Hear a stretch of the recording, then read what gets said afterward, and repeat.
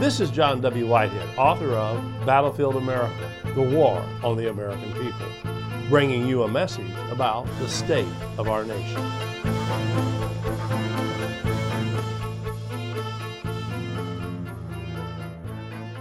In this age of total surveillance, there are no private lives, everything is public. Surveillance cameras mounted on utility poles, traffic lights, businesses and homes, license plate readers, Ring doorbells, GPS devices, dash cameras, drones, store security cameras, geofencing and geotracking, Fitbits, Alexa, internet-connected devices. There are roughly 1 billion surveillance cameras worldwide, and that number continues to grow, thanks to their wholehearted adoption by governments, especially law enforcement and military agencies, businesses, and individual consumers. With every new surveillance device we welcome into our lives, the government gains yet another toehold in our private worlds. Indeed, empowered by advances in surveillance technology and emboldened by rapidly expanding public-private partnerships between law enforcement, the intelligence community, and the private sector, police have become particularly adept at sidestepping our Fourth Amendment. Critical to this end run around the Fourth Amendment's prohibitions against unreasonable searches and seizures by government agencies is a pass play that allows police to avoid public transparency requirements, open bids, public meetings, installation protocols by having private companies and individuals do the upfront heavy lifting, leaving police to harvest the intel on the back end. Stingray devices, facial recognition technology, body cameras, automated license plate readers, gunshot detection, predictive policing software, AI-enhanced video analytics, real-time crime centers, fusion centers. All these technologies and surveillance programs rely on public-private partnerships that together create a sticky spider web from which there is no escape. As the cost of these technologies becomes more affordable for the average consumer, an effort underwritten by the tech industry and encouraged by law enforcement agencies and local governing boards, which in turn benefit from access to surveillance they don't need to include in their budgets. Big cities, small towns, urban, suburban, and rural communities alike are adding themselves to the surveillance state's interconnected grid.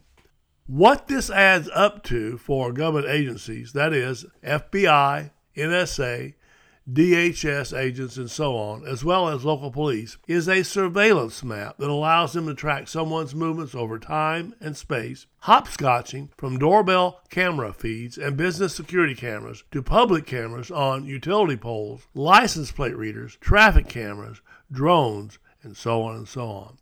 It has all but eliminated the notion of privacy and radically redrawn the line of demarcation between our public and private selves.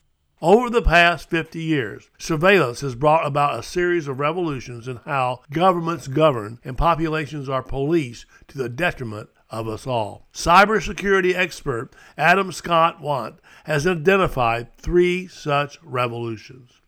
The first surveillance revolution came about as a result of government video cameras being installed in public areas. There were reported 51 million surveillance cameras blanketing the United States in 2022. It's estimated that Americans are caught on camera on an average of 238 times every week in this country.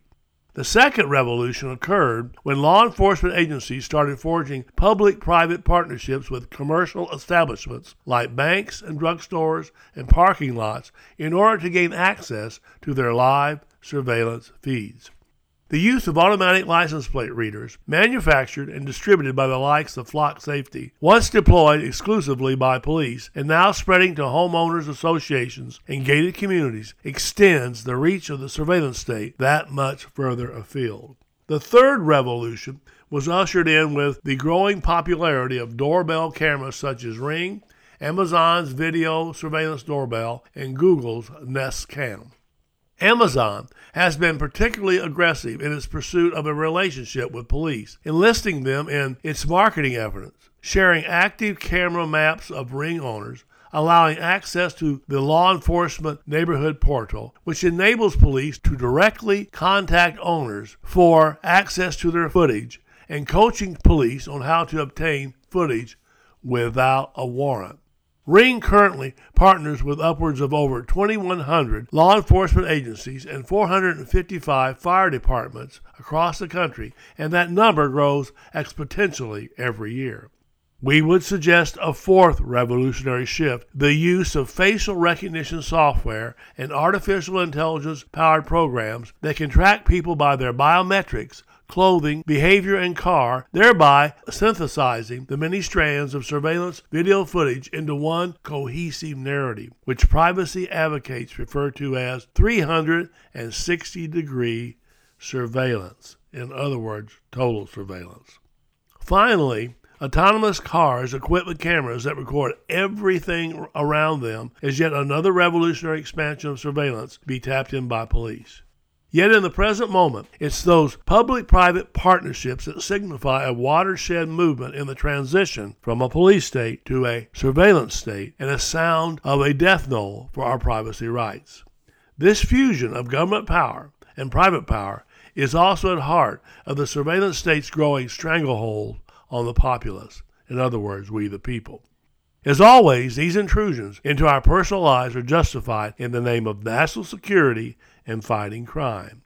Yet while the price to be paid for having the government's so-called protection is nothing less than our right to privacy, the guarantee of safety remains dubious at best. As a study on camera surveillance by researchers at City University of New York concluded, the presence of cameras were somewhat effective as a deterrent for crimes such as car burglaries and property theft, but they had no significant effect on violent crime. On the other hand, when you combine overcriminalization with wall-to-wall surveillance monitored by police in pursuit of crimes, the resulting suspect society inevitably gives way to a nation of criminals. In such a society, we are all guilty of some crime or other. These cameras and the public-private eyes peering at us through them are re-engineering a society structured around the aesthetic of fear, and in the process empowering people not to just watch their neighborhoods, but to organize as watchers, creating not just digital neighborhood watches, but digital gated communities. Finally, there is a repressive, suppressive effect to surveillance that not only acts as a potentially small deterrent on crime, but serves to monitor and chill lawful First Amendment activity. As Matthew Feeney warns in the New York Times, and I'm quoting here, in the past, communists, civil rights leaders, feminists, Quakers, folk singers, war protesters, and others have been on the receiving end of law enforcement surveillance. No one knows who the next target will be. End of quote. No one knows, but it's a pretty good bet that the surveillance state will be keeping a close watch on anyone seen as a threat to the government's chokehold on power. Folks, it's George Orwell's 1984 on a global scale.